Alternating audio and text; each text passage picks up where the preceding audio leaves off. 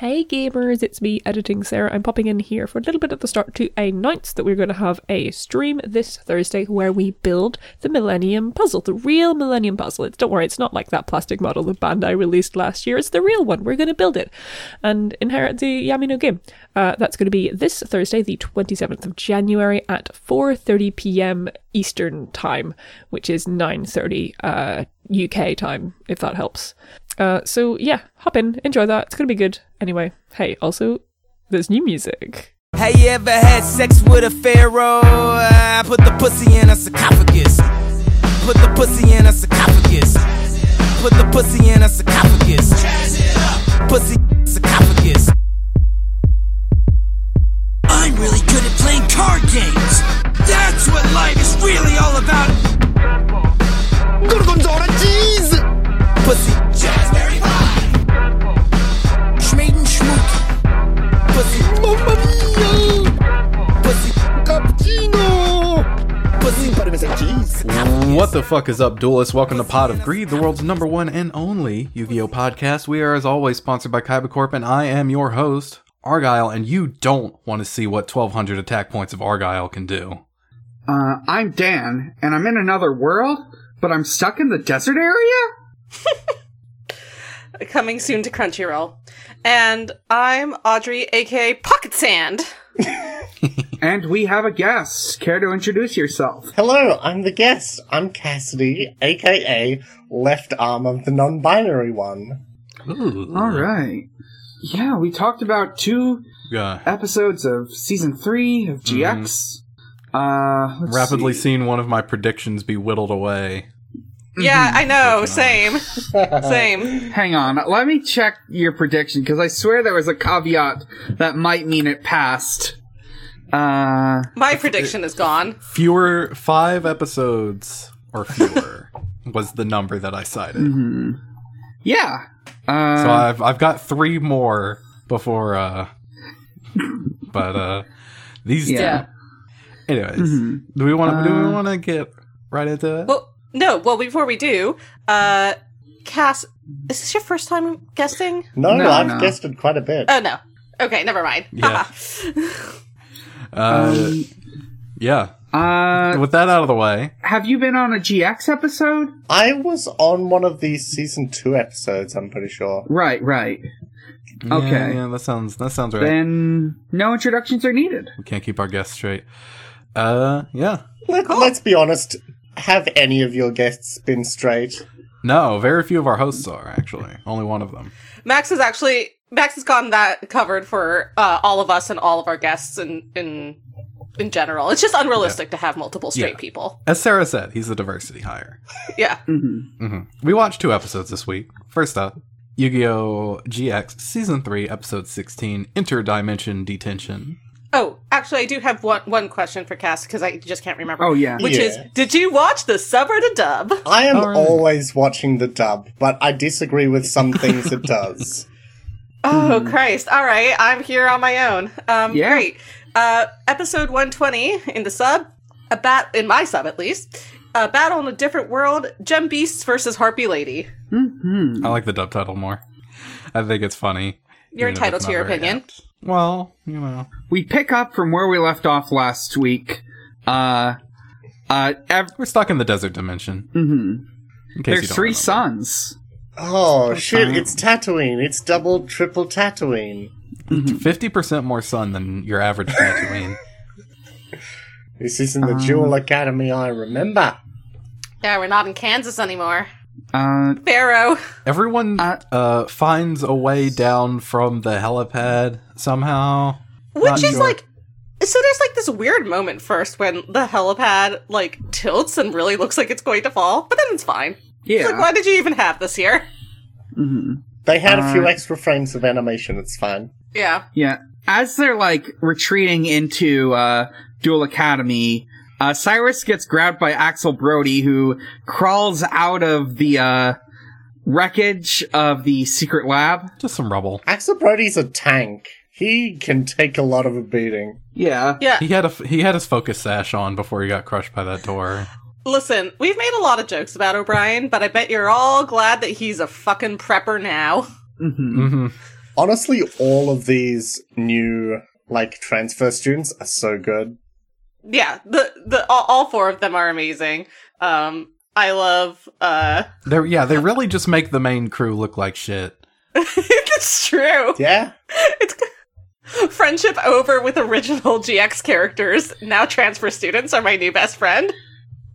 Bestest friend.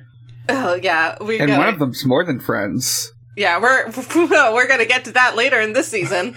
What's better than this? Just guys being dudes. I remember, so I was listening to other episodes before when I was Johan and Judai obviously aren't written to be gay, and then I remembered things that happened later in this season. I was like, no, wait, they are. What the fuck? Are. They are in the sub, they are explicitly written to be romantically interested in each other, basically. Which is hilarious. I know writers who use subtext and they're all cowards. Yeah. In the dub as well, actually. It's like I've said it. They don't really hide it that much in the dub. It would be extremely hard to censor all of it. So I think they just decided to not censor any of it. Yeah. Yeah, but it gets extremely textual later on. Anyway, not the point right now. Mm-hmm. So speaking, Bonaparte and Sartorius are trying to call maintenance. Sartorius? Wait, did I Crowler? write Sartorius? You said Sartorius. You did. Why did I write Sartorius in my notes? I write Crowler the rest of the time. Weird. This is Sean Schimmel, not Maddie Blaustein. Yeah. They're trying to call maintenance. Yeah, it's all this weird magic in the air. You probably got mixed up with that. They get grabbed by a harpy lady. And this is woman-loving woman NLM hostility. Well, yeah. So actually, before they get grabbed, there is. Do you guys have an image of the Golden Boy? Probably not, because I think they probably. My guess is they cut the Golden Boy stuff. Who is the Golden They couldn't have. The Lava Lamp Kid? Yeah, so Lava Lamp Kid is specifically referred to as the Golden Boy by Judai. Interesting. And this is what I mean when I know because I know those spoilers. It's oh wow, they really trans-redacted gender later on, because I can tell you Golden Boy pretty much is in the sub a gender and is explicitly female in the dub, because I don't think anybody directly refers to the I guess Golden Boy in the dub. I think Jaden mentions it, but I don't remember the He mentions term some used. sort of being, like a kid or something. Yeah, Oh, so that kid, yeah. There's this golden child Right. who's skipping away, who's the thing that was in the lava lamp, and he's the golden. And for now, he's the Golden Boy.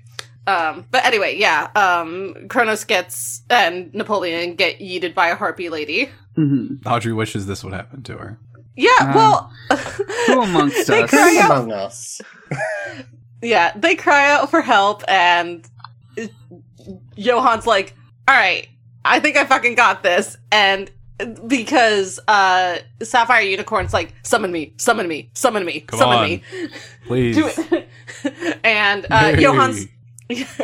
Johan summons Sapphire Unicorn. Sapphire's Unicorn is yes, I hate to see a girl boss winning, and attacks the harpy lady enough for her to drop Kronos and Napoleon from probably a fatal height, but they're fine. It's a cartoon. So, remember Capsule Monsters? Who? Who? No? Well, in that case, cards work on Pokemon rules in this world. Nice. Basically. Yeah, Kind of. including, as we find out later, spell and trap cards. Yeah, they are, whenever they play a card here, except for kind of a little bit once later on in the other episode, they're pretty much just playing whatever card they want at the moment. They just pull it out. It's kind of Calvin Ball, because in the second episode we do get a more formal duel, and it's it's pretty unclear about how regimented dueling is. Yeah. Thankfully, Fonda Fontaine is here to treat Jaden, who is still kind of in bad shape. just a thing. Winged Karibo is here as well. Yeah. Yes, Winged Karibo is here. All of these dual spirits are completely material. They are not like translucent. You can touch them, you can pet them, you can do whatever you want now, including Winged Karibo, and everybody can see him, including Castleberry. Winged Karibo is having a great time. The Ojamas are having an existential crisis. Yes. The Ojamas are here. Yeah? When are the Ojamas not having an existential crisis? They have many crises, but not all of them are existential. This is you're right. This is a very distinctly "oh fuck, we're real now" crisis, and "oh fuck, we're hungry." Yeah, they're very upset about being hungry. They can't fly or float anymore. There's some hungry boys. Yeah. Son of a bitch, everything's real. Yeah, really. That's how it is on this bitch of an earth. They make it back to the school. They hand Jaden over to Fontaine. And they're kind of discussing... Go ahead. I was just going to say, like, so far, at least, everyone has reacted fairly calmly to being transported to another dimension. Yeah, this is like the 20th time this has happened to some of these characters. They're used to it. That's true. But, so I had a comment here that I was like, but I was more talking about, like, the fact that everyone else in the school seems to be fine. And... Yeah. But, they're just going to give in to mass hysteria. But this was too early, because we do get into that, and they're actually not fine. They're pretty pissed about it, actually. Yeah. Pretty freaked out. So, the crew all go around searching for all the students and collecting information on what's going on. So, like, Kronos and Napoleon are sort of at, like, a loss of what to do. They're like, no one trains you about how to, like, keep your students safe when they get transported into another dimension. Like, this is literally not in our job description.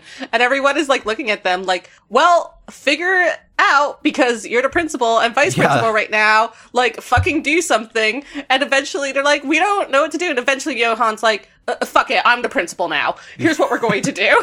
Here's what we're going to do. You're going to gather all the kids in the gym, and... Oh, I thought it was Alexis who took charge. No, it's Johan. Yeah, it's Jesse. Oh. It kind of starts with Cyrus, of all people, being like, what the fuck is wrong with you? You're the adults here. You should, like, have some sort of... At least have, like, act like you have an idea of what you're doing. And that's when Jesse pipes up and he's like, we need to get all the students together, get them in the gym. And Crowley's like, yes, that's a good idea. Everybody, get the students and get them in the gym right now. I'm the headmaster. Do this because I said it. Oh, it's a little different in the sub. Like, they're, like, very cowed, but like, Johan has, like, his, like, timeout voice on. Yeah. Because he's, like, completely taking control of this, and Napoleon and Kronos are just, like, genuinely relieved to not be in leadership roles here in this situation. So Johan's like, get everyone, put them in the blue dorm gym, and Kronos is like, we have some of the students who are still, like, laid out from the dual milking in there. So what do you want to do about that? And Johan's like, that's great. Perfect. They're already there. You don't have to worry about it. Just, like, make sure they're taken care of. The blankets should already be taken care of. Like, medical supplies will already be there. Gather up food. Like, get a head count of everyone who's here. I don't think everyone was transported over, but we need a head count of how many people were. Fucking organize yourselves. Thanks, Principal Johan. Thanks, Johan. Jesse is leadership material. Look at me. I'm the captain now. Adrian, meanwhile, has he's got the rock. He's got the goo football with the stank hand in it. With the warlock patron arm, with the hand of Vecna in it, yeah. Mm-hmm. Yeah. And he has made some sort of deal with it. Kind of. He's power that he wants. He's trying to make a deal. He's because the hand is like, yeah, I really only go for sickos. Like, I just like bad guys. What can I say? I love a bad guy. And Amon's like, I can be a bad guy. I can be a sicko. Come on. I can be a sicko. Come on. Just give me a chance, please. I can be your twisted little Joker, baby. Come on. And the hand's like, I don't know. You seem like you're really trying a little too hard. I don't know. You're really forcing it. He also does call the thing that he got the football from a lava lamp. So this is... That is very good. Alright. Poor kids, I give you one. Yeah, I mean, that is just what it looks like, you know? Also, Jim steps up during the gathering of all the students and is very just matter of fact about what's going on. I kind of love him. Yeah. He keeps his head in a crisis and is therefore the exact opposite of our Prime Minister.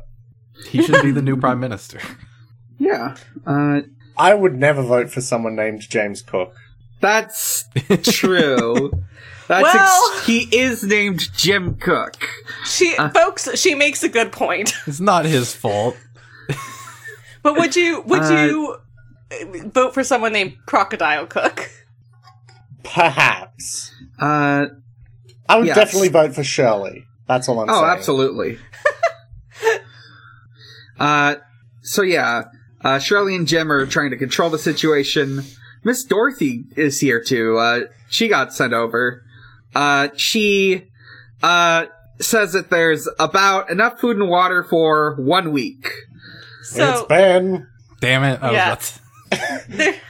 Wait, it'll be 1 week till we run out of food and water. So there's a couple things that happen here, which is, so Jim is, like, telling the facts. He's like, we're in an interdimensional hellscape, apparently. And all the students are like, what the fuck? And Johan immediately is like, no time to panic, just have to survive. Go, go, go, go, go. And then... there's, like, 2 students who get really mad. They show up in the next one as well, and one of them is very obviously voiced by Sean Schemmel. Oh, is that the one who looks like Off-Brand Honda? I don't remember which one it was. Just that he's basically doing Goku voice. Great. I didn't notice that. That's pretty good. Crowler then alerts them, or somebody does, that somebody's coming. Somebody is approaching the school. Adrian turns up. Yeah. Yeah. He's acting very normal and definitely not like he's trying to prove himself to an evil power. Oh yeah. So hey, what's up, guys? I don't know if this happened in a dub, but in the sub, Johan and Jim actually have a conversation before the student announcements begin. They're like whispering to each other. They're like, "Yeah, it looks like Amon didn't actually make it over." And then Amon shows up and he's like, "Nope, I've been here the entire time." And Jim and Johan are like, "Okay, cool." That's interesting. I don't think that was in the dub. You know, now that he's kind of turned over, made this deal with the villain, you might say that he's kind of an imposter now. Oh. Among Garam. Among Us. Among Garam. Among Garam, yep. Adrian Geico. Adrian Geico. Anyway, somebody's approaching the school, and they all go outside, and they all immediately turn around when they see who it is and go back inside. So, I mean, Jim, who doesn't know who it is, says in English, "Are you all right?" Runs over to him and says in English, "Are you all right?" And then he lifts his head and... Dual Academy Island! Thank goodness! Hey, Misawa, we thought you were dead! It's Bastion! It's Bastion. It's fucking Bastion. He's alive? He's alive in here. He's got a tan. He went through an anime time skip. His hair is longer to show the time has passed. Mm-hmm. It is hilarious that he has been missing long enough and, like, surviving in this world long enough to have his hair down to his waist and, like, a permanent goggle tan, and that no one has noticed. Mm-hmm. I do like that a lot. That just happens really fast. I think it's something in the water on Dual Academy Island, like that one kid who went out in the woods to just train his drawing skills. That's right. Remember how he, like, got shaved and cleaned in a couple days? And then by season 2, he was like that again? Well, there's all sorts of things and resources out there on Dual Academy Island. Mm-hmm. You never know what you could find in the monkey bunker. But he's running towards Dual Academy Island because he's happy to finally see some fucking civilization. And he, of course, gets attacked by the Harpy ladies, too. Mm-hmm. But this time, they get sexy. Yeah, there's they brought their bondage gear this time. Mm-hmm. That does remind me, I didn't check. Do they still have the spike nipples in the sub? Do they have that in the dub? I didn't notice. They absolutely do. There were no spike nipples in the dub. Damn. So it's the same Harpy lady as before. And she uses magic this time. So Johan immediately calls out Sapphire Unicorn again to defend them. Oh, by the way, he's still getting milked every time he does this. He's still getting milked every time he does this, and they're being like very cautious about it now because they're realizing that they're still getting milked every time that they duel. Yeah. All the biobands are stuck on, and that's probably not a good thing. Yeah. But he calls out Sapphire Unicorn again, and how hard could it be to just like cut those things off? You know? I mean, I don't know. We've seen the power of dueling technology in this. I guess. In this universe, if a single card can stop a bullet. Oh god. It's Kyberland proprietary equipment, and if you cut, or Kybercorp proprietary equipment, and if you cut it off, you're liable to pay for damages. Yeah, of course. Of course. A squad of fucking Kybercorp will show up and try and arrest you for tampering with their technology. The real damage is a lifetime of crippling debt. They'll take your scholarship away too for Duel Academy. Yeah, so he calls Sapphire Unicorn out again, be like, this worked last time, great. But this time Harpy Lady's like, I wouldn't let you do that twice. Come on now. And I brought my sisters. This time she uses magic, and she puts first uses egoist. What is it? Elegant Egotist. Elegant Egotist, which creates the sisters, and then they all use cyber bondage, and they are so sexy, my girls. They're looking good. And way stronger than Sapphire Pegasus. Way stronger now, yeah. Yeah, gotta get out Topaz Tiger for this one. Yeah, he summons Topaz Tiger and it's fine. Which doesn't make sense, because Topaz Tiger is not as strong as Sapphire Unicorn. There's probably some effect it has that did a thing. I don't know. I was assuming that, like, in the context of this world, it functions like they're both on the same team, so they attack, they add their things together, whatever. Yeah. Who knows? It doesn't It's really the power matter. of teamwork. Yeah. Yeah, it's Calvin Ball. Yeah, so they rescue Bastion. Johan gets milked a little bit more. They bring Bastion back to the hospital, and he kind of lays out what has happened to him since season 2. Yeah. When Jaden dueled Professor Eisenstein. Mm-hmm. Yeah. So he's like, yeah, I saw this duel. I was red-pilled. I was euphoric. I immediately started an apprenticeship with Dr. Zweistein. Mm-hmm. We had a fucked up experiment, and I got transported here. Yeah. They figured out unified dual theory. There are 12 different dimensions, one of which includes the dual spirit world. Oh shit, it's Eberron. Wild thing to drop that there's 12 entire dimensions just out of nowhere. It's just Eberron. Mm. Yeah. It's fine, it's the multiverse. It's paving, it's doing the setup for Arc 5. Yeah, and then their oh experiment... god, yeah, they are setting up... Oh god. Yeah, and then their experiment went wrong, and Bastion got warped to the desert dimension, or as Cass said in our scheduling chat, he's caused a resonance cascade and got warped to Zen. It's basically what happened. Pretty much, yeah. He pushed a rock into a laser. Meanwhile, in the main world, Chancellor Shepard arrives on Duel Academy Island to find there's no academy on the island. Oh, I appear to have lost my school. It's a huge fucking gaping hole. Is Pegasus with him? Yeah. Not yet. Okay, good. Pegasus gets there. He's like, oh no, parents aren't gonna like this.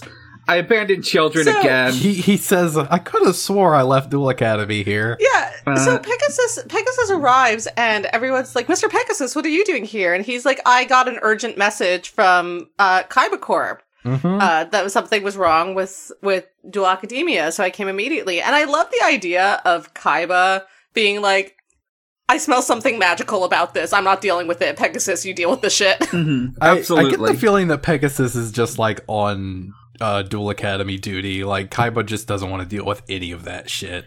Like, I don't know what it is, but they have obviously Industrial Illusions and Kaiba Corp have a very symbiotic relationship at this point. So I love the idea of Kaiba Corp being like, I'm not dealing with anything magical. Pegasus, you deal with this. And Pegasus being like, I kind of still like magic, actually, not gonna lie. Did fuck me up pretty badly. Did almost die to a 16-year-old in a striped t-shirt, but I think I'll give it another go, yeah. Mm-hmm. Yeah, I think Kaiba Corp, like, while they might technically run it, I think if Pegasus feels like the superintendent, you know, like he's... Yeah. Steamed hands, but it's Pegasus and Kaiba. But it is just funny to me because, like, Pegasus very much does not work for Kaiba. Hello, Super Nintendo Pegasus. Like, he very clearly does not, but, like, whatever agreement they've come to, like, clearly he still does jobs for Kaiba, even though he doesn't work for him. Mm-hmm. I feel like this is just... Kaiba just has a bunch of satellites scanning the world for interdimensional energy just in case his boyfriend comes back. Yeah, exactly. Yeah, you gotta... Right, so one of these 12 dimensions is the card spirit world, and one of them is the ancient Egyptian afterlife. And... which is the only true afterlife. Mm-hmm. And, don't get them mixed up. Do not get them mixed up. Yeah. They look very similar on paper, you know, they're both deserts, but don't let that fool you. Only one of them has your boyfriend with him. Oh, also Adrian's, like, bodyguard is here? Oh, Echo, yeah. Echo? Yeah. Yeah, the girl from before, who was, like, on the submarine, I think. Yeah, Echo. She immediately attacks, Commander Shepard, throws him to the ground, and is like, hey, where the fuck is Adrian? And that's when she is apprehended by Pegasus's goons. Right. And that's the last of we hear of her for now. Oh yeah, Pegasus just has, like, black suit guys. Well, he's always had them. I mean, yes, but also, like, it's incredible to be reminded of the fact. His lover, Croquet? Did you forget? Did you forget about his lover, Croquet? I always assumed Croquet was the butler. He can be both. When you're someone like Pegasus, everyone doubles as butler and bodyguard. Yeah, we see, the Ojamas. They're scared and crying, and Chaz says there's no crying in Duel Academy. Chaz is toxically masculine, gotcha. Mm-hmm. Like, we get a scene where, like, Jesse and, Jim are, like, walking around, expositing plot, and, like, Jesse asks if the croc ever gets heavy. Oh, yeah. Honestly, it would be so good if I had, like, a backpack thing like that for my government-assigned crocodile. Honestly, Karen just looks like a pool inflatable. Like, she's fully T-posing. She does, when she's just sitting in the papoose. Yeah. Meanwhile, Adrian goes back to check on the football, and the stank arm has escaped. It is no longer within the goo. Oh no, he was double-crossed by the Warlock patron? Who could have guessed? Yeah, the arm swiped left on him. Yeah. Damn. After some debate. And literally Amon's like, why? Why was I not good enough for you? Is there someone else here who's more deserving of your power? Who else in Duel Academia has a stronger darkness than I do? And the arm is wandering the halls like, come on, I can sense it. I know there's somebody here who's a fucking twisted little kid, little shit. I'm gonna make you one of my freaks. So the Golden Boy is like skipping down the hall and is like, I can feel a profound darkness. Folks, you won't believe who the profound darkness belongs to. Somebody listens to My Chemical Romance and Linkin Park. And someone had an absentee father. And the golden... or uncle, maybe. Unclear so far. And the golden child stops outside a door, and on the other side of the door is a group of students huddled in the classroom, including Ray and Martin. Yeah. Blair and Marcel. Yeah. And Ray's like, hey, Martin, can you, like, join me for something? And Martin's like, what are you talking about? And Ray's just like, just fucking come with me. And they head out into the hall. I have to go to the toilet as well. Do not worry. It's okay, mon ami. Is that really what he sounds like? Basically. Yeah, he is a French accent. He's just a little French boy. Yeah. He's like doing a little dance, holding a baguette. Okay. Like in Bioshock Infinite. That's how you know it's there in France. Yeah, so they go to the bathroom and then are attacked, I guess. Yeah. Yeah, Jaden and Axel are both awake in the hospital. Jaden wakes Axel up. Yeah. He's like, hey, psst, hey, Axel, you awake? Axel! It's midnight at your 8th grade sleepover, and Hey, Axel, you want to pull an all-nighter? Come on, it'll be cool. They hear a scream. Yeah, they both rush out. It's Blair. She says something took Marcel and attacked her, and with a weird arm. And the scratch wound is glowing, which is super weird. she has a teen wolf ass a scratch down her entire upper arm. Mm-hmm. This wound was applied by some sort of demonic creature. Yeah, and it's gaping open, and it's glowing yellow, and she looks at Judai, and she goes, "No, save Martin. It's merely a flesh wound." And That's basically... Yeah, the episode ends with them carrying Blair off to the nurse's office. Mm-hmm. Yeet. So... Yeah, do we want to talk about some video games?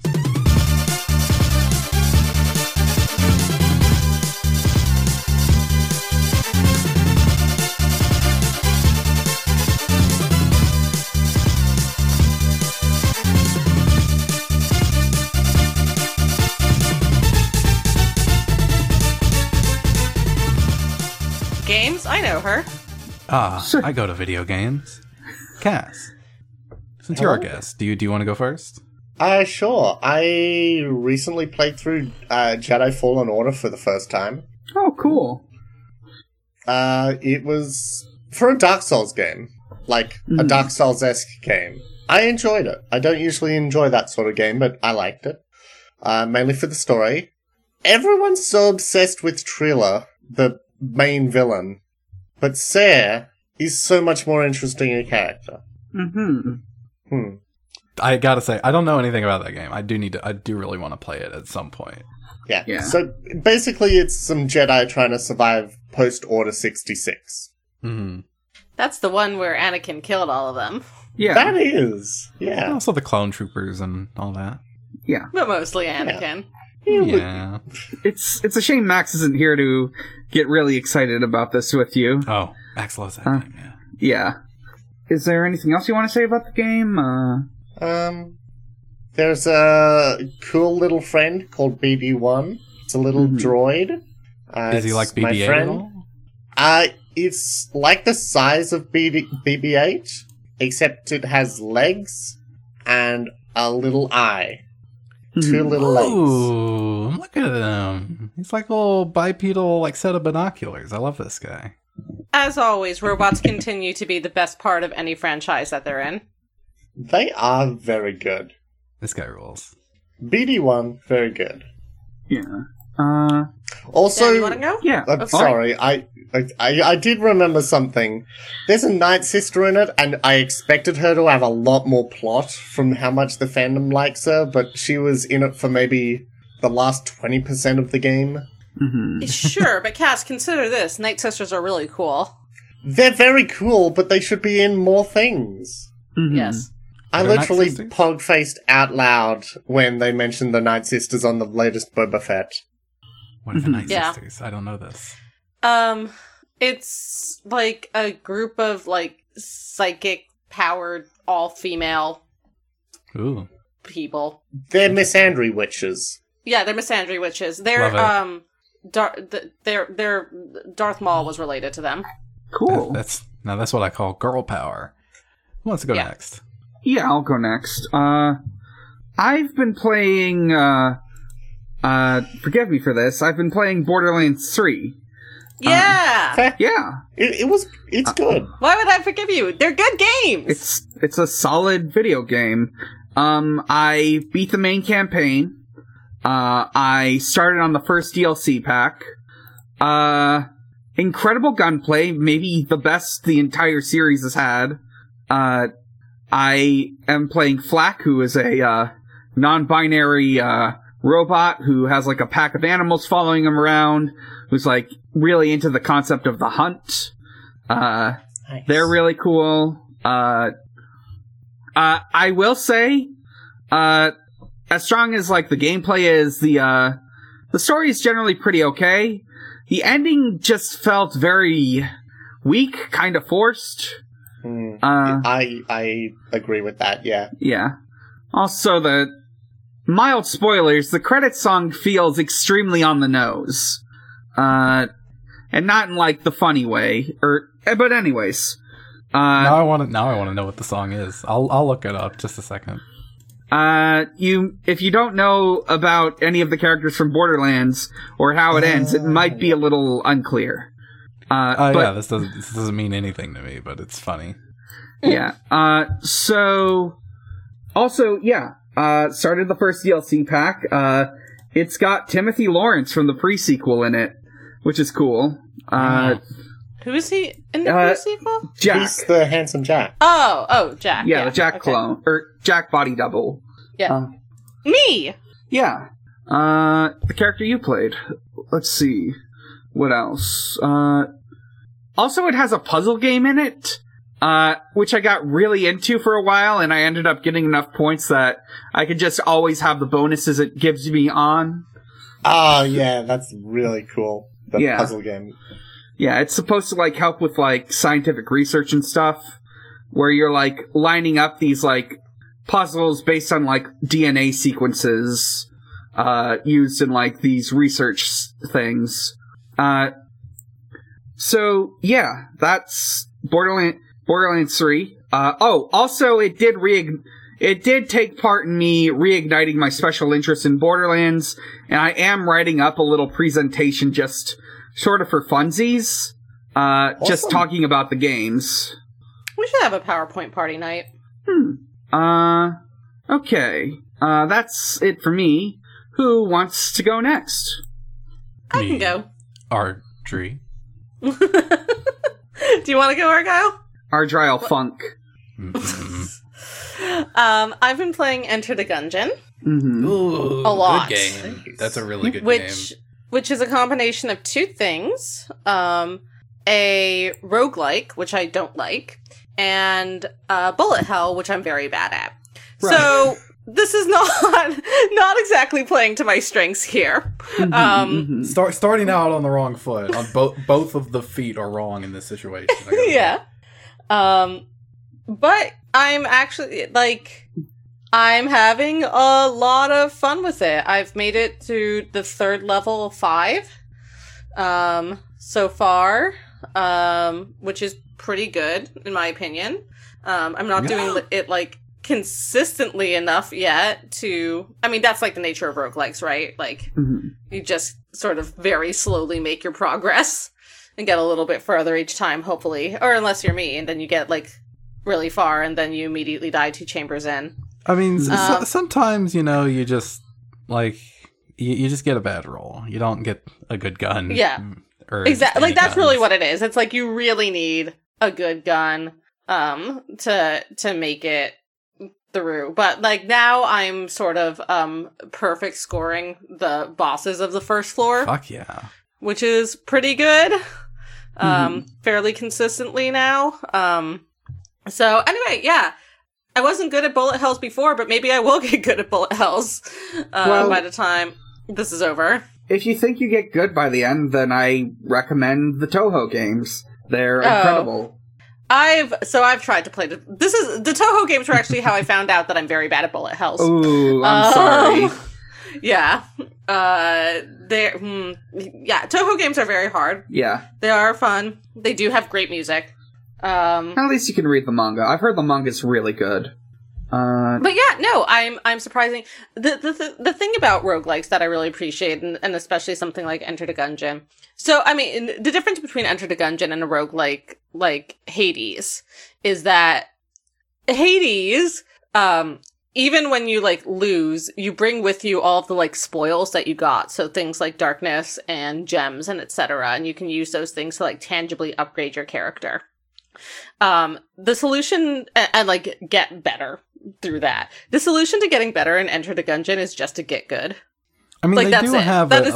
things that you can buy, right? You can buy guns that'll appear in the gungeon. You can get right, other but there's little things. There's no guarantee that those things will show up. Yeah. It just adds those into the pool of things that you can get. Exactly. So like there in every run there are things that you can do that will, hopefully help you, but there's no guarantee that you're going to get those. And I've gone through bosses many times now without any upgrades whatsoever.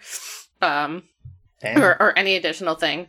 And your solution is get good. Like, just get good. Mm-hmm. I think Gungeon was one of the first roguelites that really got its hooks in me that I actually got pretty decent at, because I tried a bunch and bounced off, like Spelunky, Risk of Rain, etc. But Gungeon, I think it's the aesthetic, really. I really like it. I like all the bullet puns. I like that all the enemies are like little cartridges and shotgun shells and things. It's a very cute game to look at. It's not... whereas like a Binding of Isaac, I just don't even like to look at Binding of Isaac. It's unpleasant to me. It's right. Which is interesting since so many people compare Binding of Isaac to Enter the Gungeon. I know, or vice versa. Yeah. But so for me it's very like its pixel art is very charming. The music's very good. And like I am tangibly improving at the game, which is like annoying to me a little bit. I'm like, it's like so much of me wants to be like, fuck this. I'm never going to get better at bullet hells. And then I'm like, several levels ahead of where I was a week ago. And I'm like, fuck, I am getting better at bullet hells. But it has like over 200 guns. The creativity that like goes into all of these guns is like hilarious. One of my favorite is a letter R. Yes, that's the one that I think of every single time. That's a good shoots one. The word bullet. Shoots the word bullet. And says bullet, blam. Bullet, blam. It's really good. On its aesthetic. There's another gun that's a bullet that shoots guns. As well. That's a pretty good one. My actual favorite, just because it's like an incredibly effective gun, is a Ghostbusters Proton Pack. That just like shreds. That shit shreds. Holy shit. And also the banana one. The banana bomb? The Gmod banana bomb? Yeah, what is it? It's like the... I don't know what it's actually called. It's like the Painana or something. It's something like that. It's something like that. It just shoots like massively damaging bombs. Very easy to kill yourself with. Yeah, it is. Is this called the banana? So it is $15 max on Steam and on Switch. Yeah, heavily recommend. And I got it for less than that because you know me, I don't buy games for more than $10. I'm sure it goes on sale like all the time. Yeah, it's not uncommon to find sales, but even at its max price, like $15, it's a pretty solid game for $15. I against my better instincts, I recommend it strongly. Right. Yeah, I'd say Switch is probably a good way to play it. I played it on PS4. It works great with controllers. It's a twin stick shooter. I've been playing it on PC. Very good. It's very good with it. I'd say. I've been playing it on PC and it moves and it operates very well. Hell yeah. With mouse. I can also verify it's good with controller. So you have no excuse, no matter what you play your video games on. Argyle, what have you been playing? Not really a whole lot, actually. I finished Metroid Prime 2. Dan saw that. It was okay. I'm like, most of the big bummers in the game are the boss fights. I find them overall to be lackluster. Or like, there are some decent ones, but there are like way too many that are just like, I don't like this, or this is just boring, that I gotta dock some points for it. I still think overall, pretty good game. But it could certainly have been a lot more enjoyable if it weren't for those boss fights getting in the way. Excited to find out what Metroid Prime 3 is like. Hope it doesn't make me motion sick again. That would be a bummer because I want to stream it. Right. Let's see. Have we been playing anything else? No, not really. I haven't really had time to play video games, to be honest. All right. So that's all I've got to say.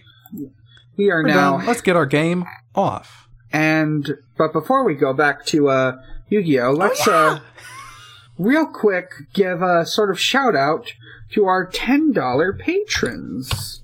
Thank you to our $10 listeners, who are the following: Danielle Kalaskas, Nero Wyvern, Pagliacci Proto-J, Sarvis, and Arrow Viro. Thank you so much from the bottom of our hearts, from me to you, from Audrey and Dan, and all the other ones. Thanks for your money. Everyone who's not here and we're not bothering to name. Other people who we won't be naming at present date. They're all very thankful to you. Okay. Season 3, Episode 17, Sub-Desert Duel. Yeah. In the sub, it is episode 121, aka Survival in the Desert, Johan versus the Doodlebug. Doodlebug! I'm so glad it's called that in the sub as well. That's really funny. It's a hell of a name. So, we open our episode with Adrian finding Marcel, who has been Norded by the fucked up hand. He's rude now. He's become the little kid from Resident Evil 4. He's the kid from The Omen. He's become a little Damien. Salazar? Is that what you mean? I love that there was this profound darkness, and I quote, profound darkness in Martin. That's very funny. It's called being French. Yeah. The profound darkness was referring to all the times he's done blackface. Oh my god. He's French. You're really just saying things here, huh? So, we cut to Pharaoh. And from Pharaoh's perspective, this Return of the King. Very glad to see. I'm so glad he's here and he's not like stranded on the island. He's wandering around, and he finds the student body rationing out food. They each get a bread roll and a little bottle of water, a little junior-sized bottle of water, and that's all they get. Goku needs to eat. He's really mad about this. Burns a lot of calories when he goes Super Saiyan. Listen, you've seen what he can put away. I have. We don't have time for comically cut to 50 bowls stacked one beside one another on a table. We don't have enough for that. If we did that, we'd be out of food within hours. We don't even have enough shit to feed Pharaoh. Manjame gets to the front of the line. He's like, I'm a single mom with 3 kids. Can I have more, please? And all of them are like, no, we don't have, like, Miss Dorsey's like, nope. Miss Tomei's like, nope, we don't have enough. You're gonna have to make do. And Manjame's like, Chaz is on food stamps trying to pay. Yeah, exactly. Yeah, he's the welfare queen that Republicans made up. This is it. Like, this is what like Republicans think welfare queens are. I need that government cheese for my 3 horrible sons. Please. Mr. Biden, I need it. What happens next? Oh, yes. We get some more hospital stuff. Blair's looking pretty bad. Yeah. And they're out of medicine. They need a first aid kit. Okay, so Ray's looking pretty bad. They need a Left 4 Dead style med kit. First aid here. Ray's looking pretty bad, but you know who's looking worse? I did recently. Misawa. Misawa looks like dog shit. Oh, Misawa looks like that's normal. What else is new? It is actually impossible to say whether or not he looks worse now than he did when he was white. Right. They're both really bad looks. It just made... So I recently watched the movie Con Air, so I could listen to a podcast about it. Okay. And... Listen to Homestuck. I love where this is going. Yeah, listen to Homestuck Made This World. It's really good. Anyways, the point is, this is a key plot element of the, second act of Con Air. Scavenging for a med kit among, wreckage in a desert. So, yeah, they have to do that, and it turns out there's for some reason, there's a submarine out in the wastes. Yeah, Bastion apparently passed it on his way in. Yeah. Crowler is like, no way, you're not going out into the desert. That's very dangerous. But Jaden and the rest of the crew are able to talk them into it. Yeah, they've got a plan. Like they're gonna bring like a whole group of them out there to do it. They've got these little Palm pilots that they have reverse engineered to make like homing beacons that they're going to. I didn't realize the way they were going to use them at first, and it turns out to be extremely funny when they do it. It's later. hilarious. Please take a good look at these things. They drop them as waypoints. Not even. Some video game waypoints. They drop them like breadcrumbs, like they're Hansel and Gretel. If they were dropping them like waypoints, then like theoretically they would only need one every like mile or so. Dropping them like every 50 feet. Yeah, literally. They're just throwing these things away. It's hilarious. Yeah. This is what we talk about when we mean forced obsolescence. Yeah. Thousands of dollars of like advanced handheld tech just thrown away in the desert. That's coming out of your tuition, Axel. Sorry. So Jim does mention that me and Axel both took Dueling in the Desert 101 last term. I believe it. I believe this would be a course in one of the dual academies. Yeah, in the American and the Australian ones, those make sense. Right. We took down a bunch of doodle bugs. Played Half-Life 2, fought a lot of antlions. Cass, the fact that you're actually Australian and just have the accent makes this so much better. Thank you. Mm-hmm. You're welcome. I love an Australian person imitating a non-Australian person doing an Australian accent. It's just my way of contributing to the discussion.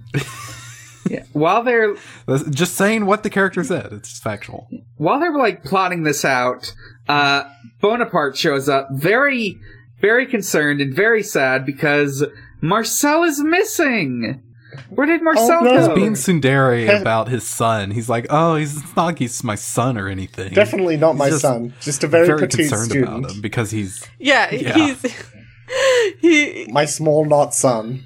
Yeah, he's like this is exactly how anyone would feel about any missing student. What are you talking about? I'm normal. Mm-hmm. Crowler decides to pass the buck on to Bonaparte. Yeah, because he's like, well, okay, if Commander Shepard was in this situation, what would he do? He would pass it off to the Vice Chancellor, and then everybody looks at Bonaparte. Yeah, Napoleon's like, Samajima, we're really in it now. Mm-hmm. So the crew splits off into two parties. One team is Jaden, his boyfriend, the new boys, and the other... You mean his husband, male wife? Yeah. And the other team is Chaz and the rest. Yeah, this is my boyfriend Johan and his boyfriends, Amon and O'Brien. Yeah. Sorry, O'Brien and Jim. And Adrian decides he's coming along too. So they head out, they seek out this submarine. Yeah. Adrian is coming along for a specific reason. Mm-hmm. Well, there's a reason. Yeah, so they head out and Amon's like, I gotta go with them so I can, like, kill them, I guess, if they discover that the submarine is connected to the Garam group. Yeah. And they all head out, and up on the top of Dual Academia, Norden Martin is looking down at them, and he's like, yes, great, you distract them. I'll do my own. He says as he grows a dual disc out of his arm. Oh god, yeah, it's horrifying. It's organic. I'm so excited about this because I was talking about how disgusting it was to look at when Bakura did this in Millennium World. Mm-hmm. And now we're gonna get like an entire season of this. I'm delighted. It's made of flesh. I wish I could do this. It would be really convenient. And he summons like just some fucking gladiator looking dude, who cares, to go after them. Mm-hmm. But you don't see him. He puts a card on the dual disc, but you don't see the card. Well, I mean, you can see the card. No, but you don't see like the summon. In the dub, at least you can see the card art. We don't see right, the summon. But you don't see the summon. I mean, right? Yeah, sure. That's what I mean. So you see him like place the card, but you don't see like what it actually does. Mm-hmm. Right.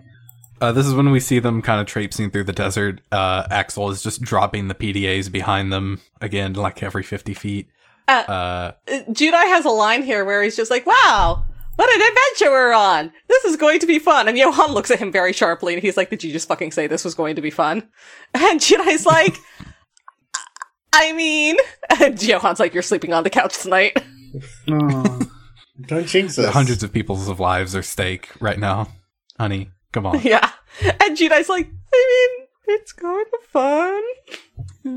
no, it's not every day that we get to meet our dual spirits, each other's dual spirits in real life, and I don't know. I thought it was kind of cool. For you, it's not every day. I'm different. Jaden, they come across the submarine, and Jaden starts sprinting forward to get to it, and immediately gets dropped into a sand pit. Oh, no. No. Axel, having foreseen this exact event, has already had a rope tied around his waist and hands it off to Adrian so he can jump in after Jaden.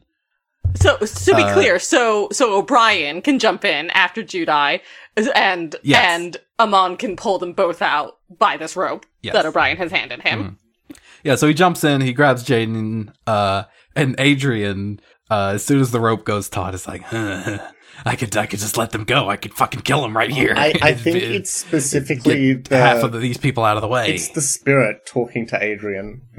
Oh, really? Adrian, you can drop them.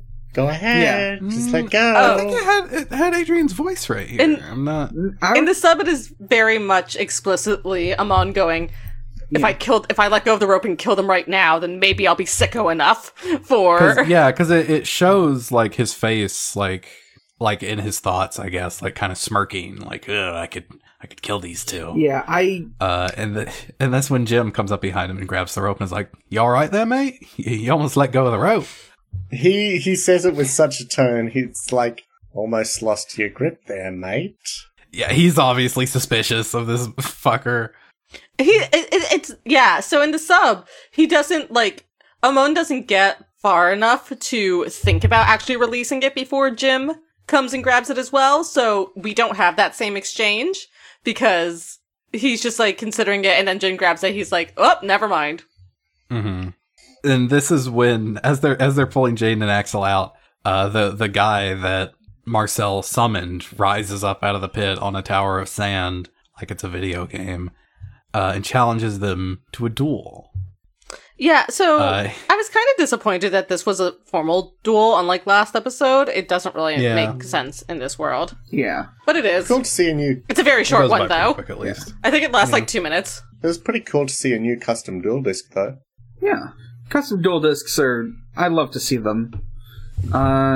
Jesse steps up to the challenge and fights him. This guy has summoned Sand Doodlebug. Johan steps up to the challenge because he's the only one not occupied with pulling Judai out of a sand pit right now. This is true. And he is going to fight this guy Sand Doodlebug, which due to the sand that they're all surrounded in, it is effectively a field spell desert card. It's Julius Kingdom rules. It's like season 1 of Duel Monsters all over again, where we're dueling in a forest, so I have the forest advantage when I'm using my bug cards, you see. I don't... so his Sand Doodlebug can just, dodge attacks because of this. And Johan's like, I don't like sand. It's coarse and rough and irritating, and it gets everywhere. Oh, he's like Anakin Skywalker. Oh, shit. That's foreshadowing, huh? And Sand Doodlebug is extremely funny for one reason, and that's because it is a bug, but it has one extra limb on the top of its head that is just like a human hand, basically, that it uses to scoop up sand and throw it at the enemies. It's its pocket sand hand. Pocket sand, yeah. Dale Gribble created these things in a lab to be the most efficient pocket sanders you've ever seen. Right. This ends up being a very short duel. It's maybe 2 minutes long. Johan it doesn't matter. figures out a loophole basically, and annihilates his ass, and then they move on. Mm-hmm. I mean, but also we get the life points are real, and if you die in this duel, you'll die in real life thing. So they do need to be careful to not get beaten in a duel. And Johan is still getting milked. Yes. Marcel is very happy to get the energy from these biobands. Yeah. Yeah, he's like, I don't care as long as I get that milk. And fine. He needs to drink milk, and then he'll grow up big and tall. Yeah, that's why he's so short. It's like Edward Elric. He didn't drink enough milk when he was growing up. As they defeat this one sand guardian of sand, they go back. It cuts back over to Martin again, who is enjoying the milk, and also Johan cowers before him. and also is like, oh no, you defeated my Sand Guardian, but I have another. I get 3 in my deck. And he plays another one. And this was when I sort of realized, again, it's sort of like Calvin Ball rules here, but I do really like the way that Martin is basically using his deck like a DM in a tabletop game would. Mm-hmm. To basically like be like, here are the challengers, like here are the enemies that I'm putting out into the world, and that they all have their own special moves or whatever, which happens to be their own personal decks. But it's Marcel's Monster Manual. Yeah, he's the DM. Yeah, exactly. It's Marcel's Monster Manual. Perfect. It's called a Monster Marcel. So they reach the submarine and they get inside and they all split up to go search for different supplies. Johan finds the medical stuff. Jaden gets the food. Jim gets blankets and shit. Axel finds the torpedoes. Yeah. Oh yeah, he finds the torpedo tubes. And he's like, that's weird. Anyway, he's like, my military senses tingling. Mm-hmm. Yeah, he got the perk that lets him find guns, and that's not very useful in this situation. Would be in the gungeon. That's all he's got. Well, it wasn't not useful. Oh yeah, it turned out to be pretty useful later. And Adrian has found the computer room, which was exactly what he's looking for, because again, he wants to delete his browsing history off of the submarine, which I think turns out to not really matter. I think the submarine gets pretty trashed, so I don't think anybody was going through the computers on the submarine, Adrian. Yeah, well, I think you're just paranoid. Better too paranoid than not enough. I guess. He's got 5 minutes to blast his cache. He can do it. So, yeah, they all find supplies, except for Adrian, who just couldn't find anything. Who knows why? Oh no. No luck. Well, he found the communications center, but all the computers were fried. He couldn't do anything. I wonder who did that. Oh no. Impossible to say. It's at this point that they get attacked by scorpions. Yeah, the Sand Guardian has shown back up and summoned a swarm of scorpions. Yeah. Jaden protects them with Clayman, and they start running away. But because of card rules, Clayman can't do much, and he's in defense mode, which he has very high defense, so this is fine. But the Sand Guardian summons another scorpion, a bigger scorpion, and then plays like a eight-legged scorpion. I forget what it's called. And then plays Book of Moon to flip Clayman over. And if this scorpion that he just summoned is attacking a face-down card, it gains like 2,100 attack points. So it is now much stronger than Clayman. It is able to defeat it. And also, something really funny, when it kills Clayman, the fucking explosion is... These are just real-ass explosions now. And it blows open the door to the room that they have hidden behind. So they're running through the hallways, trying to figure out a way out. And Jaden decides, let's go through the torpedo tubes. Or rather, what happens is they send Neos and the mole guy to Fuse. That guy rescues them, and they escape. Well, that's one way of putting it. They don't really escape from the submarine. They let Grand Mole and Neos out through the torpedo tube, and then Grand Neos picks up the submarine and fucking throws it like a Clark Kent. Throws it at Sand Guardian. It's pretty wicked, I gotta say. Do you get any line from Martin here? Because there's a pretty something line in the sub. He experiences some pain whenever the submarine something about revenge. Yeah. I think it is not revenge in the sub. Okay. So is it about pain? It is about pain. Oh yes. In my notes, I said Marcel is in pain and very happy about it. Is he in love about it? No. Yeah. So in the sub, so it cuts over to Martin, who's like, Judai, all this pain is your love for me, isn't it? It's like, ooh, woof, girl, go to therapy. Ooh. And maybe that's basically how we end the episode in the sub. Yeah, healthier ways to get that out of your system.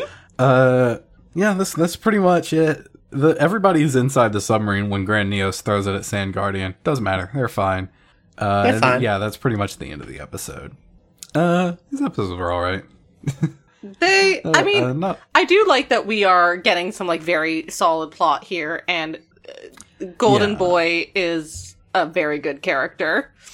Things are moving forward. The 2 episodes weren't just completely duels, and what duels were there were either very brief or fairly non-standard, so they kind of broke up the pace a little differently than what we're used to. I'm interested to see where this goes. It goes places. It's going to be so good from what I remember. Marcel seems like a little freak. I hope he's okay. I hope he gets to go to therapy for whatever is going on between him and his dad, I guess. If Bonaparte went to therapy, the world would look like Domino City. Questions? Do we want to move on to questions? Dan, you got a segment for us? Yes, I did have a segment ready. So, because we talked about the Harpies ladies in this episode, I thought we'd just do a little bit of the Duel Academy Correspondence Course. Let me get up Professor Sadius Hanos. I'm coming for your job. Don't think I've forgotten. Welcome. Today, on our Duel Academy Correspondence Course, we talk about Mai's Monsters. Mai's collection of monsters reflects Mai's personality. They are all strong women. Girl. Amazoness Chain Master. Type Warrior. Amazons are some of the most powerful warriors in the world. This one extends her strikes with a long spiked chain. Amazoness Fighter. Type Warrior. This warrior uses brute strength to overpower her enemies. Amazoness Swordswoman. A finely honed sword is the weapon of choice for this Amazon. Harpy Lady. Type Winged Beast. With the body of a woman and the claws and wings of a bird, Harpy Lady flies into battle with fierce intent. She is Mai's signature card. Mai never goes into battle without her. Harpy Lady Sisters. Type Winged Beast. These 3 sisters are very close. So close that they fight as one and leave opponents few choices for attack and defense. Harpy's Pet Dragon. Type Dragon. The only trick this pet does is battling opponents with its jagged claws and teeth. And those are all of Mai's monsters. All right. Thank you, Professor Hanos. Hey, what if there was a reskin of Hades, the game Hades, where all the people were replaced with dual monsters, and Megara was replaced with a Harpy Lady? And Alecto and Tisiphone, I assume, as well. Her sisters. Oh, of course, yes. They're the Harpy Lady sisters. Bye, Professor Hanos. I like it. Bye, Professor Hanos. I'll see you in next class. Goodbye, it's time to move on to our mailbag segment where we salute our postal workers. Like you. Like you. So we have a Twitter, @PotOfGreedcast. We put out a questions post each week before the episode. You can ask it there on the Twitter in response to the post. Or you can join our Discord, which you should do. It's a pretty poppin' place. And ask questions in our Millennium Bag channel. So first up on the Twitter, it's a question from @Sahoni_stuff. What are the dual spirits of the cast of Friends? This is beyond me. I've never watched an episode of Friends in my life. Do any of you know the Friends from Friends? I've never friendsed.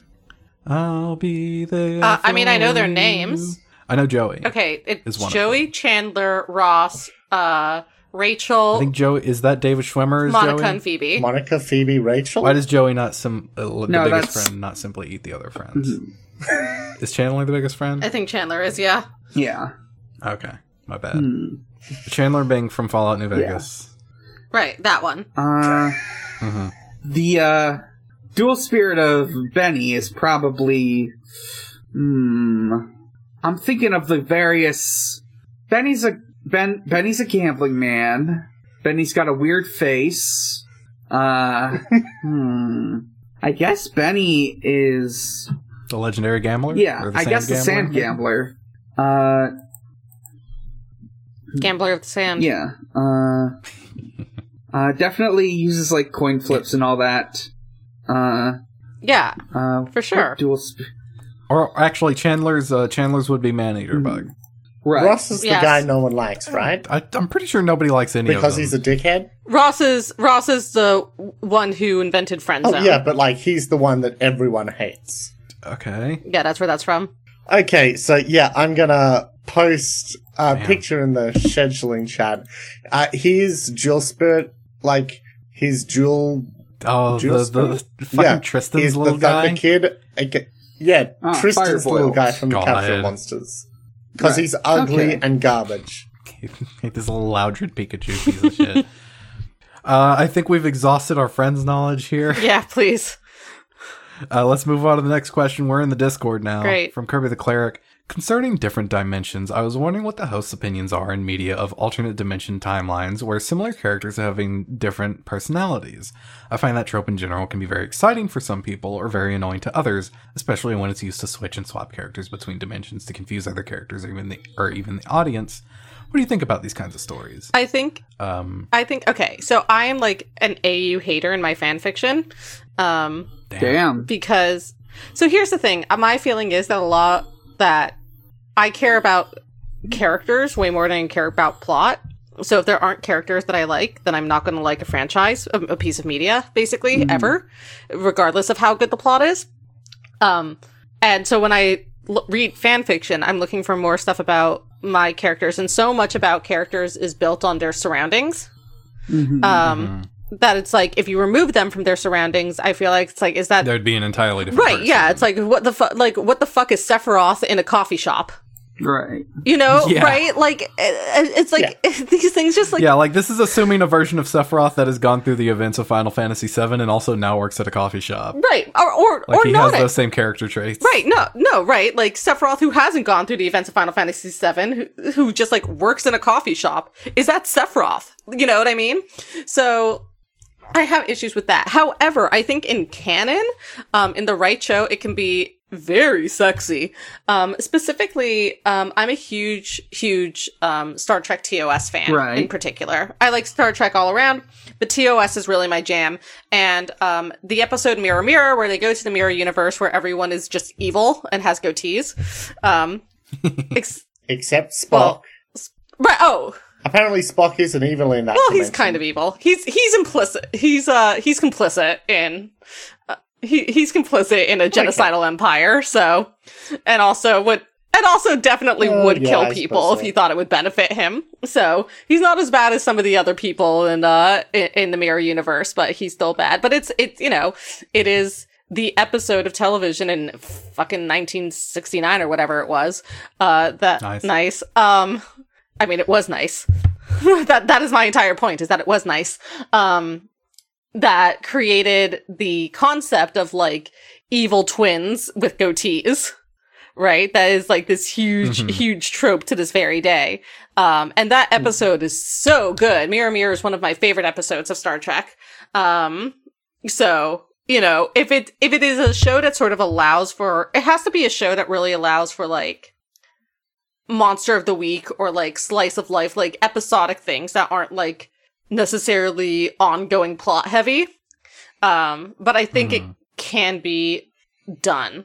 Like, I think it can be done well, but I only like it in canon. I agree for the most part. In fanfic, I'm very much what's the point of modern AU? If I wanted modern stuff, I would just pick up any of the like hundreds of books or TV shows that are in a modern setting. But I like when AUs in a series are, like, used to, like, say things about the characters and to contrast them with, like, different versions of themselves. I'm all for... Yeah. I love the Locktoon trilogy. Let's see. As far as, like, my fandom sort of interests, I do enjoy an AU, but it's, like, depends on the AU. Especially, like, there's this one specific, like, a thing I've seen a couple times are, like, Undertale AUs, where one of the characters who is dead in canon is no longer dead. And I enjoy those, especially if they explore, like, the character and their scenario in interesting ways.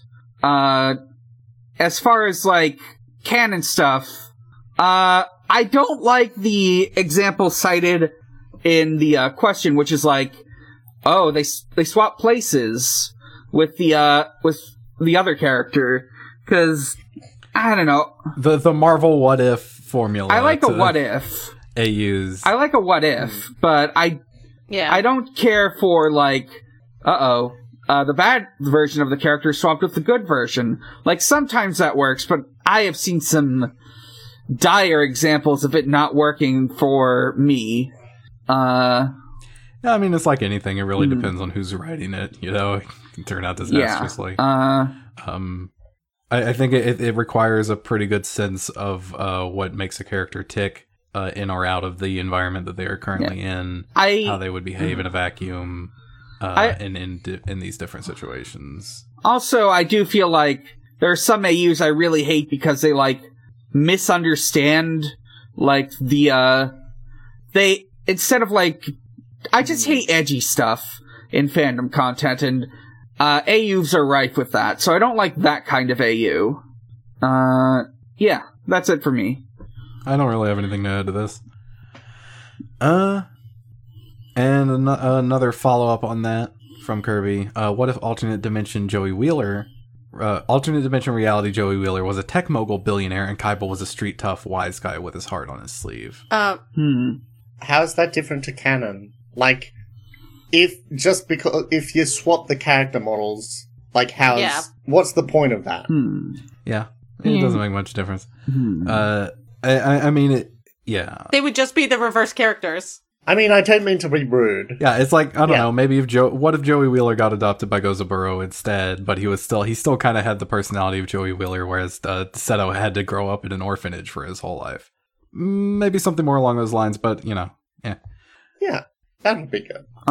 Next up, from Ojama Yellow NFT, Danny Dorito, if you were an Ojama, what would your Ojama Sona be? I think we answered this one before. Ojama Gold, baby. Yeah. I know I gave my answer. Purple. I know that's a card that exists, but it would be a different Ojama Purple. Cassidy, I don't think you were onto this one, so what would your Ojama Sona be? Okay, so I'm just thinking, I'd have a body like one of those, like, Sumerian, like, yes. ladies, where they're fertility like... idols? Ooh. That they call fertility idols, yeah. Oh, that's really good. I love that. And to go along with that, I would have rabbit ears, and I would be Ojama Seafoam. Nice, yeah. I like it. Yeah, Ojama Seafoam. Ojama Turquoise. I don't know. Some sort of greeny blue. I'm changing my mind. I'm Ojama Pantone Color of the Year. It changes every year. It's Coral Blue number 3. Ojama Coral Blue number 3, yeah. Ojama Purple, it looks like Snorlax, but it's purple.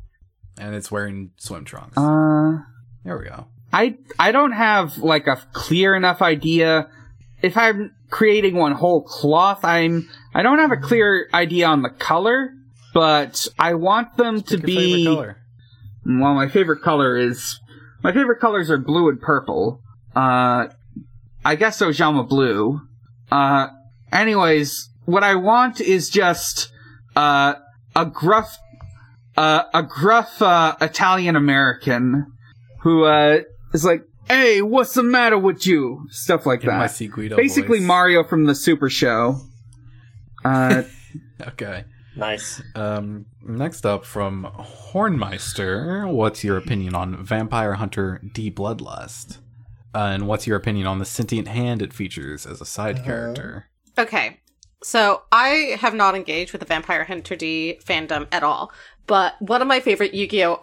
Fan artists, Amarsha, or 404 Ama, who's actually the person who created the I mean, not AU, but like alternate reality or whatever, that was the basis for the fan fiction I'm writing and that I read last week, has gotten really into Vampire Hunter D.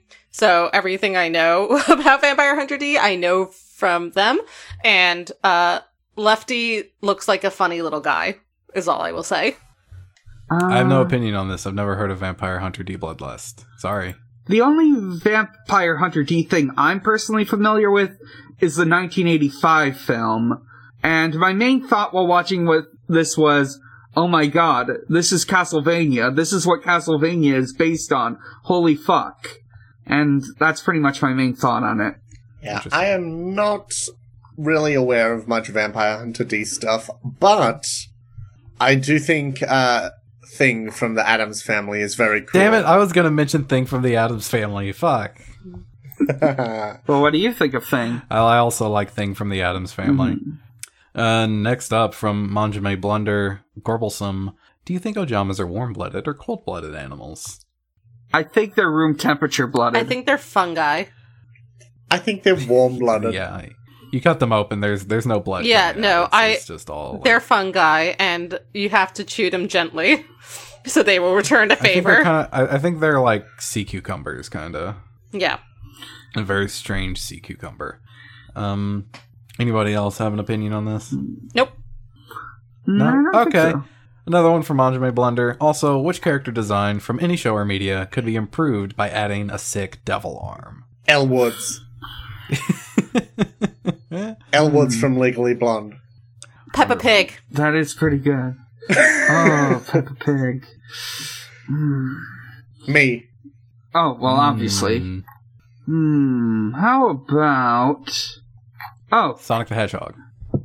now the thing is, I'm trying to think if there's ever been a sick devil arm in Sonic the Hedgehog.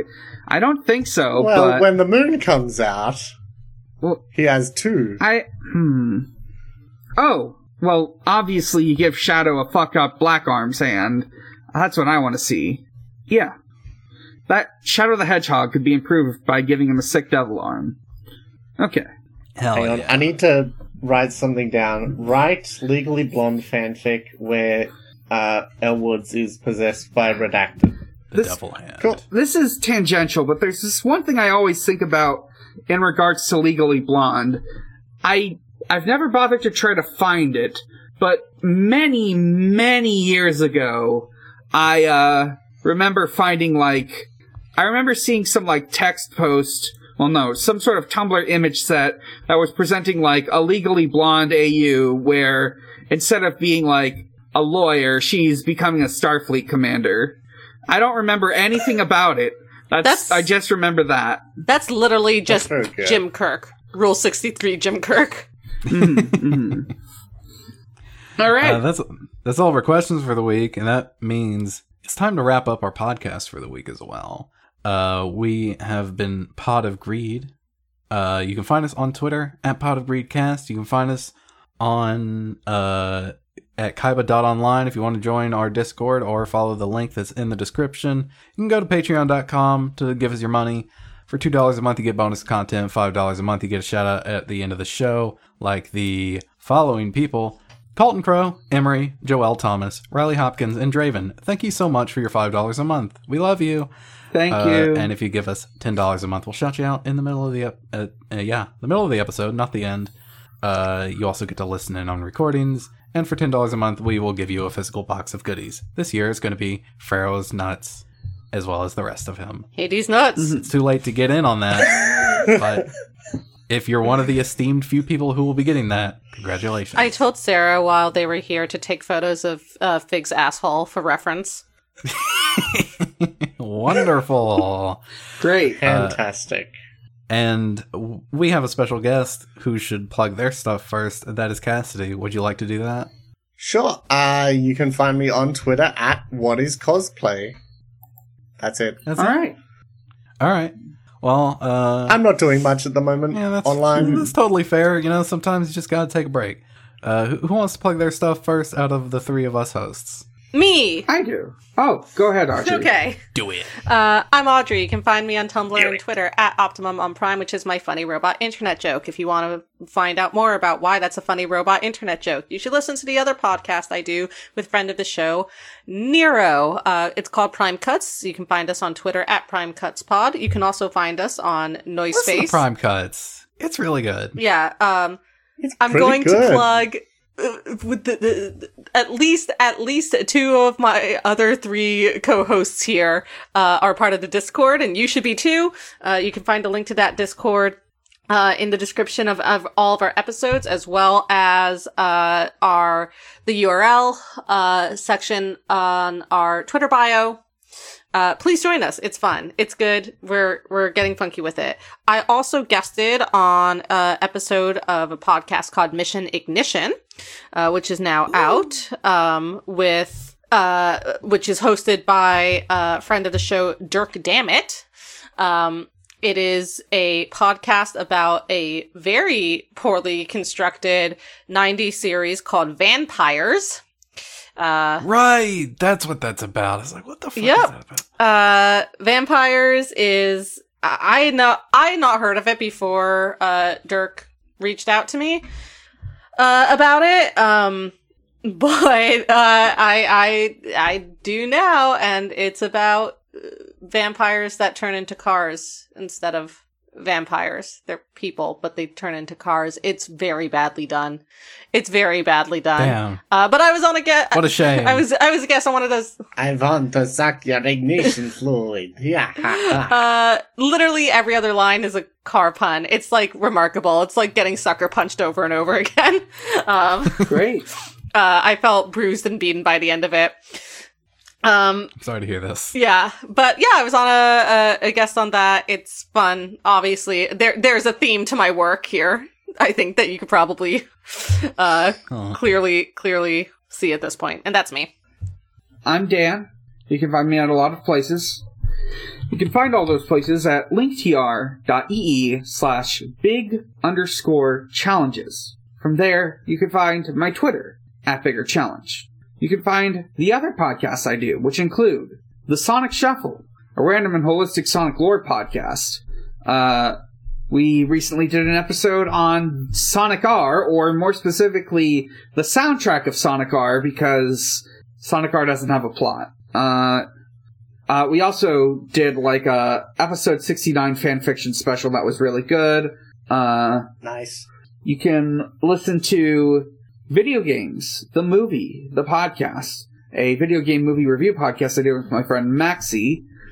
This month's movie is going to be the Ryuga Gotoku film, aka the Yakuza movie. And, oh, damn. Who are you talking about that with? With you, Argyle, and that's your Kamurocho Radio co-host, Jordan.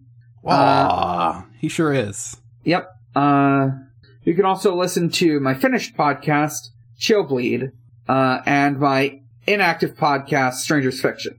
You can also visit at Xbox_holiday, where Usher celebrates holidays with Xbox. This already passed, and it will pass even more by the time we listen to this, but happy Martin Luther King Jr. Day, Xbox. Happy Martin Luther King Jr. Day, Xbox. Oh, for the next Wednesday, the 26th, Shitty Invasion Day, Xbox. Shitty it's another name for Australia Day. Right. Get their asses. We don't celebrate bad holidays on at Xbox_holiday unless they're funny. Like 4th of shit. Okay, that's... or Honeygate. Or the Dick Dorkins Honeyversary. Argyle. Hey, I'm Argyle. You can find me on Twitter at Argyle_funk. You can also listen to me on KMRO FM, aka Kamurocho Radio. It is a Yakuza podcast I host with, Jordan. We're talking about Yakuza 3 at the moment. It's alright. It's about to get worse. You can also listen to me upcoming on an episode of Slappers Only, which is a podcast you should listen to, hosted by our own Max and friend of the show, Jordan. about video game music, but the one I'm going to be on soon. You remember that Polygon podcast hosted by Griffin McElroy and other person that had to be canceled because the other person was a creepazoid? Well, we're kind of doing something like that. And we're taking listener submissions. By the time this comes out, it'll be too late to do that, but it won't be too late to listen to it whenever it comes out. So you should listen to it, and also the rest of the podcast, because it's good. And that's it. I think that's the end of the episode, folks. So until then, I lay myself face down, and I am fired out of a torpedo tube at Mach speed. I lay myself face down, and sink into the sand. I writhe around on the floor as I try to get the sand out of my eyes and end my turn. I plant myself headfirst into the desert and slowly morph into a cactus. Peach! Peach! See you next time.